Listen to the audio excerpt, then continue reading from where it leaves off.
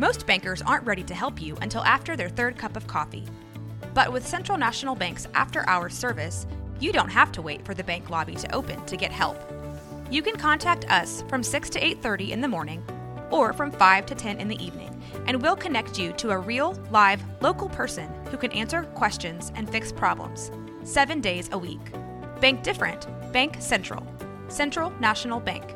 Member FDIC. This is the Sikkim Podcast. The Sikkim Podcast is a production of Baylor Athletics. Now, here are your hosts, Brooke Bednarz and the voice of the Bears, John Morris. Hi, everybody, and welcome to this week's Sikkim Podcast, a production of Baylor Athletics. We're glad you're with us this week. Happy holidays to everyone. John Morris, Brooke Bednarz. Brooke, we're into December now, so we can say happy holidays.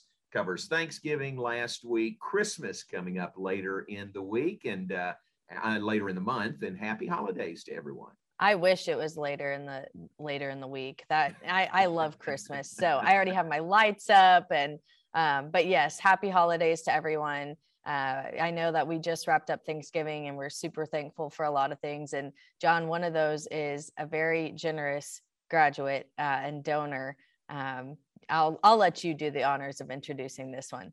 Very good. Thanks for that. It is the giving season, it is. And Baylor just keeps giving us wins, and we appreciate that. And we certainly appreciate Jeremy and Christy Fudge. And Jeremy Fudge is our guest on this week's Sikkim Podcast. Jeremy, welcome to you. We appreciate you being on with us. Thanks for having me. Always a pleasure.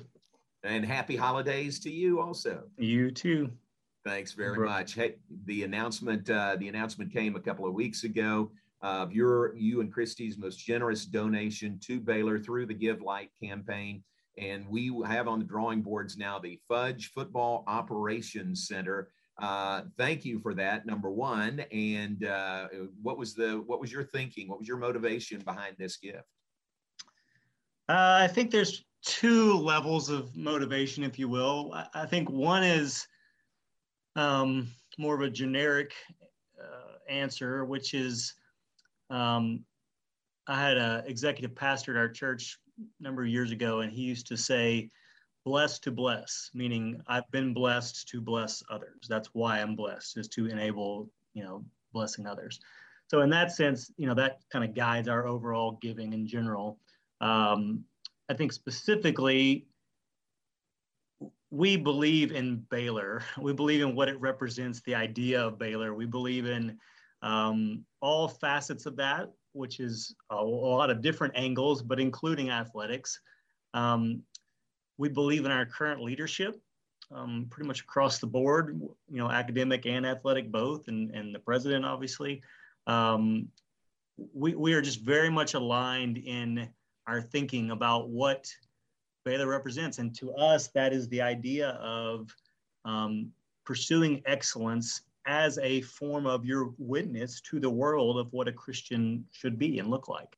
And that you can have those two things, right? That for many years, there's been a debate about science, right? And faith and that tension, and can you be a scientist, but also a Christian, and, that kind of stuff. And I feel like society's changed a lot in the last handful of years, even, where it's sort of like, can you be great at anything, period, and be a Christian? And the answer is resoundingly, yes, you can, right?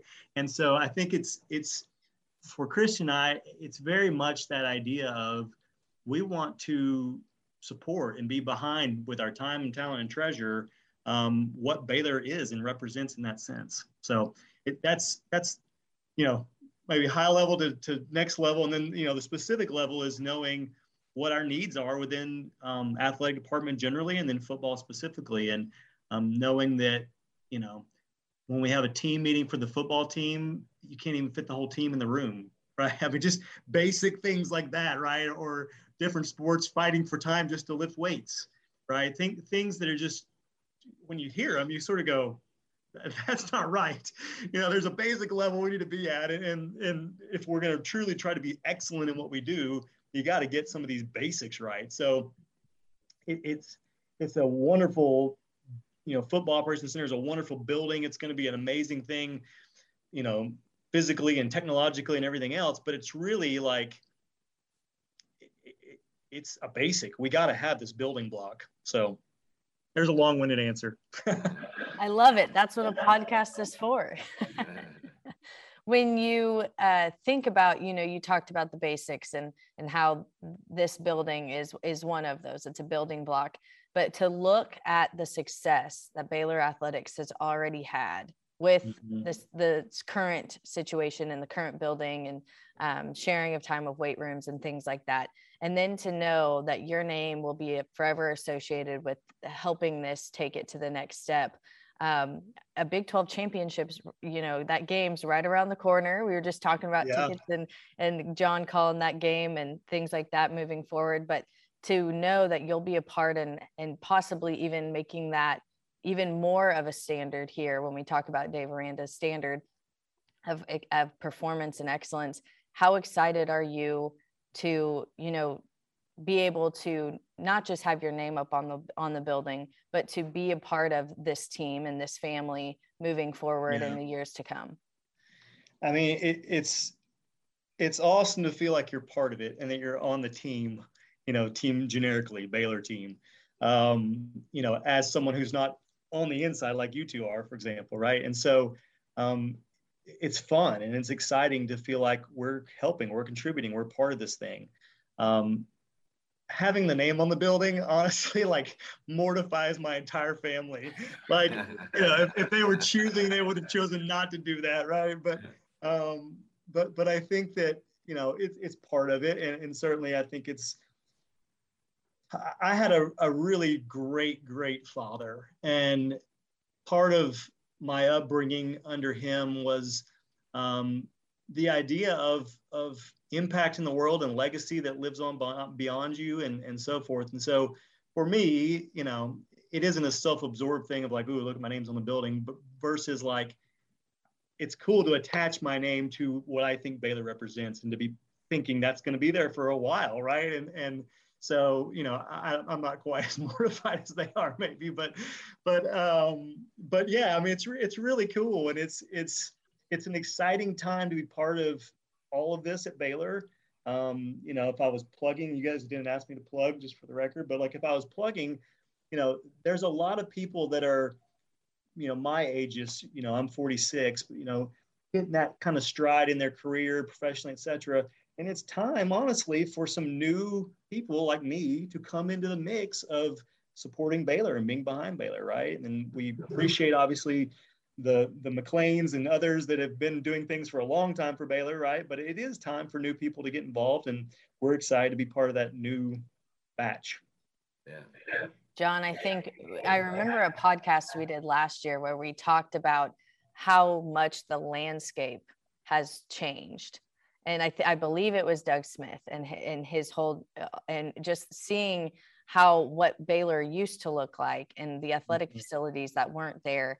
And then to come back and to look now. And now I kind of feel like we're at the next step with this football facility, the Fudge Football Center, Operations Center. And then we also have the basketball pavilion that's named after the Fosters, but you have a conference room there for the men's team, which national champs, very exciting.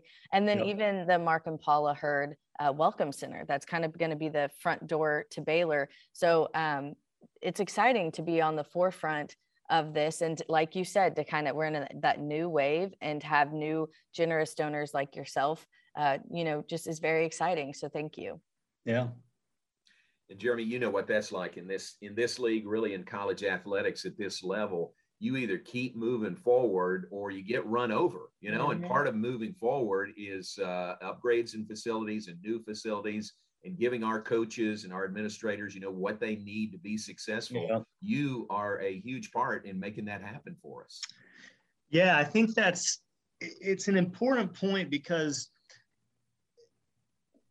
as you saw in the last week, right, even just in college, right, like it's crazy out there what's going on and the kind of things that are getting thrown around and happening. I do think Mac, our athletic director, is walking a really good, careful line of saying we have to do not bare minimums even. We gotta be competitive in these things, in these areas, facilities, whatever it might be. But at the same time, we are who we are, and we offer something unique, whether it's to, coaches or whether it's to student athletes, either one. And I think that's, he had a interview yesterday that I saw the transcript on of, would we pay a coach $10 million or $12 million, right? And I don't know, maybe we would at some point, but like maybe we wouldn't too, because there are trade-offs. And in my business, it's exactly the same way, right? We have trade-offs in terms of culture, in terms of, you guys are visually seeing me right now, but like I'm wearing jeans and a t-shirt every day to work, right? In the law firm. Like that's a trade-off that I'll take in lieu of some income potentially, right? And so I think Baylor's similar in a sense, right? Like it isn't always about, we have lockers that light up and spray water out the top and do all this other stuff, right? Versus we've got a really, really great facility. And so I think part of this to me is, like I said at the beginning, we've got to get just over a bare minimum. Like we were dead last in terms of our football facility. And so we got to get that up to a bare minimum. Now, it doesn't have to do all these, amazing bells and whistles and whatever. It should do some, right? We got to be competitive, but we don't have to, and I'm saying all this in response a little bit to some comments I've heard since this became public, where people were sort of questioning, and you get used to this, but people were sort of questioning, like, why are we doing this? Do we really need this? And the answer is, yeah, we really need this, right? To just simply operate at a high level that we want to operate at, we need it. It isn't the extravagant, over the top, oh my gosh, why are we wasting money? It's not that level. It's just like, we got to get the team in one room. We got to be able to, we got to be able to have walkthroughs, in front of a big screen. That's a big thing for Dave that he had at LSU. And so I've forgotten what the question was. No, you said it very well. Jeremy, you mentioned earlier about your dad. Tell us about your upbringing, your parents, and how'd you get to Baylor? What led you to Baylor? That's an entertaining story. So my dad, we don't have time for the whole story. There is actually a movie about my dad that you can watch on Amazon or other places called Hell and Mr. Fudge.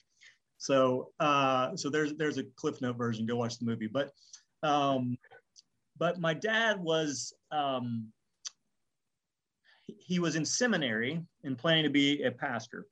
And then his father passed away unexpectedly. He moved back home to Alabama, which is where I was born.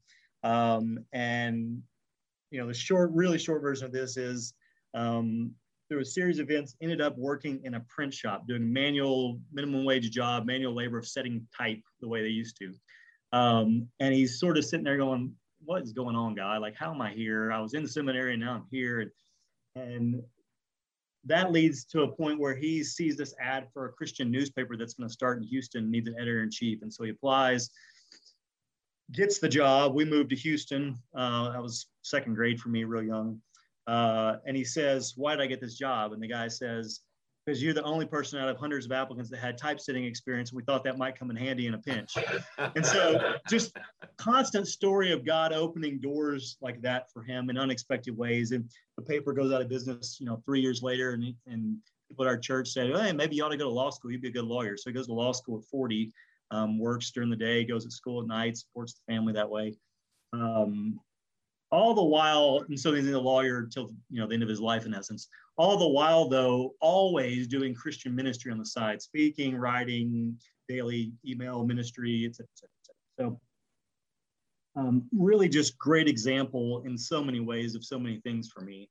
Mom was a teacher growing up, and at one point in my life, he was my preacher in church, and she was my Sunday school teacher. So definitely raised in a godly Christian heritage, and shaped me and formed me into who I am. We grew up in the Church of Christ tradition, and so in the Deep South Church of Christ tradition, I should say, which is even different. And so the idea of Baptist or Baptist school would be unbelievable, right? So my grandparents, my dad, my sister all went to Abilene Christian Christ School. And so my senior year of high school, I had two really good two good high school buddies, and they were going to go to Baylor. I didn't know anything about Baylor, had never visited Baylor, anything else, but I thought, you know what? They play in the Southwest Conference. It's big time athletics compared to ACU. And, that's pretty cool. And I like that. I think I want to be part of that more. And so literally because of that, I was like, I'll go to Baylor with you guys. And I visited, never did a tour or nothing. And so off I went to Baylor. My first day moving in Penland was my first day at Baylor. And so, that's how I ended up at Baylor, totally unexpectedly. And my parents weren't hardcore into like, oh my gosh, you can't go to a Baptist school or anything. But it was certainly sort of going a different route than the family had gone historically. So got to Baylor and just fell in love with it. My 4 years at Baylor had a massive impact on me as a person, as a leader, as a believer, all of it. So I'm grateful and appreciative of the opportunity I had to go. And, we didn't grow up with a whole lot of money. So like going to Baylor was a big stretch for my parents to even make it happen. And so. Well, I think it's also neat. Your love for Baylor has expanded into your entire family to the point where your wife, Christy, who didn't even go to Baylor, she became an alumna by choice this year in 2021. How exciting is that for you and your family to have her, be an honorary Baylor Bear? Yeah, it's been great. That whole process of that. I was able to surprise her with it, which was even more fun. We joke she went to the University of Northern Colorado, which are also the Bears, just a different breed of bear. So this was just sort of a slight tweak to her bearness, but it's been great. She came into it obviously not knowing Baylor at all and so forth, but has seen it now up close and been part of it for a number of years and has the same joy and appreciation about what we do and going to games and everything else that we do, right? And so that's been great. And then my kids, are growing up Baylor fans and going to games. And my oldest hasn't missed a football game since back at, the old stadium. And so I'm hopeful that they will all end up at Baylor as well. I've got 4 girls. Tell us about your daughters. What ages are they? I've got a junior, a sophomore, a 6th grader, and a 1st grader. Right. So we've got all different phases of life and growth going on at the same time. That is a crazy household right there. It is a crazy household. It's fun though, having the different, right? So like my older ones I can go skiing with, right? Or something like that. Whereas, my middle schooler, I can, help her with doing she's very creative, doing a play or something, right? And then my 1st grader is just nuts, right? Keeping up with the bigger sisters and just precocious and fun and doing 1st grade level things. So we were trying to learn how to ride the bike over the holidays last week. And it's my last one to try to teach. It's very painful trying to teach a kid to ride a bike. Well, that's fun. And I know that they'll remember that for a lifetime, all those fun memories, as will Baylor. Remember your generous donation, you and your wife, Christy, with not only the Fudge Football Operations Center, but those other rooms and things and the new projects that we mentioned. And it does do a wonder to take this program to the next level. We're already having a lot of success and it's fun to follow and be a part of, but to know that the next chapter is right there and that you're helping lead that way. We're very, very grateful, and we will not forget that by any means. So thank you again from all of us here at Baylor Athletics for helping us take that next step. Most welcome. Well, we appreciate it. We appreciate your time. Great to visit with you. Thank you very much. Let's go win another Big 12 championship this week. How about that? Absolutely. We'll see you guys on Saturday. Jeremy, thank you very much. Jeremy Fudge, our guest on this week's Sick'em podcast, and we appreciate everyone that is tuned in today. And we do look forward to the Big 12 championship game, the Dr. Pepper Big 12 championship game, Saturday, 11 a.m. at AT&T Stadium in Arlington. Thanks to Jeremy, and for Brooke Bednarz, I'm John Morris. That is this week's Sick'em podcast. You've been listening to the Sick'em podcast. The Sic 'Em Podcast has been a production of Baylor Athletics.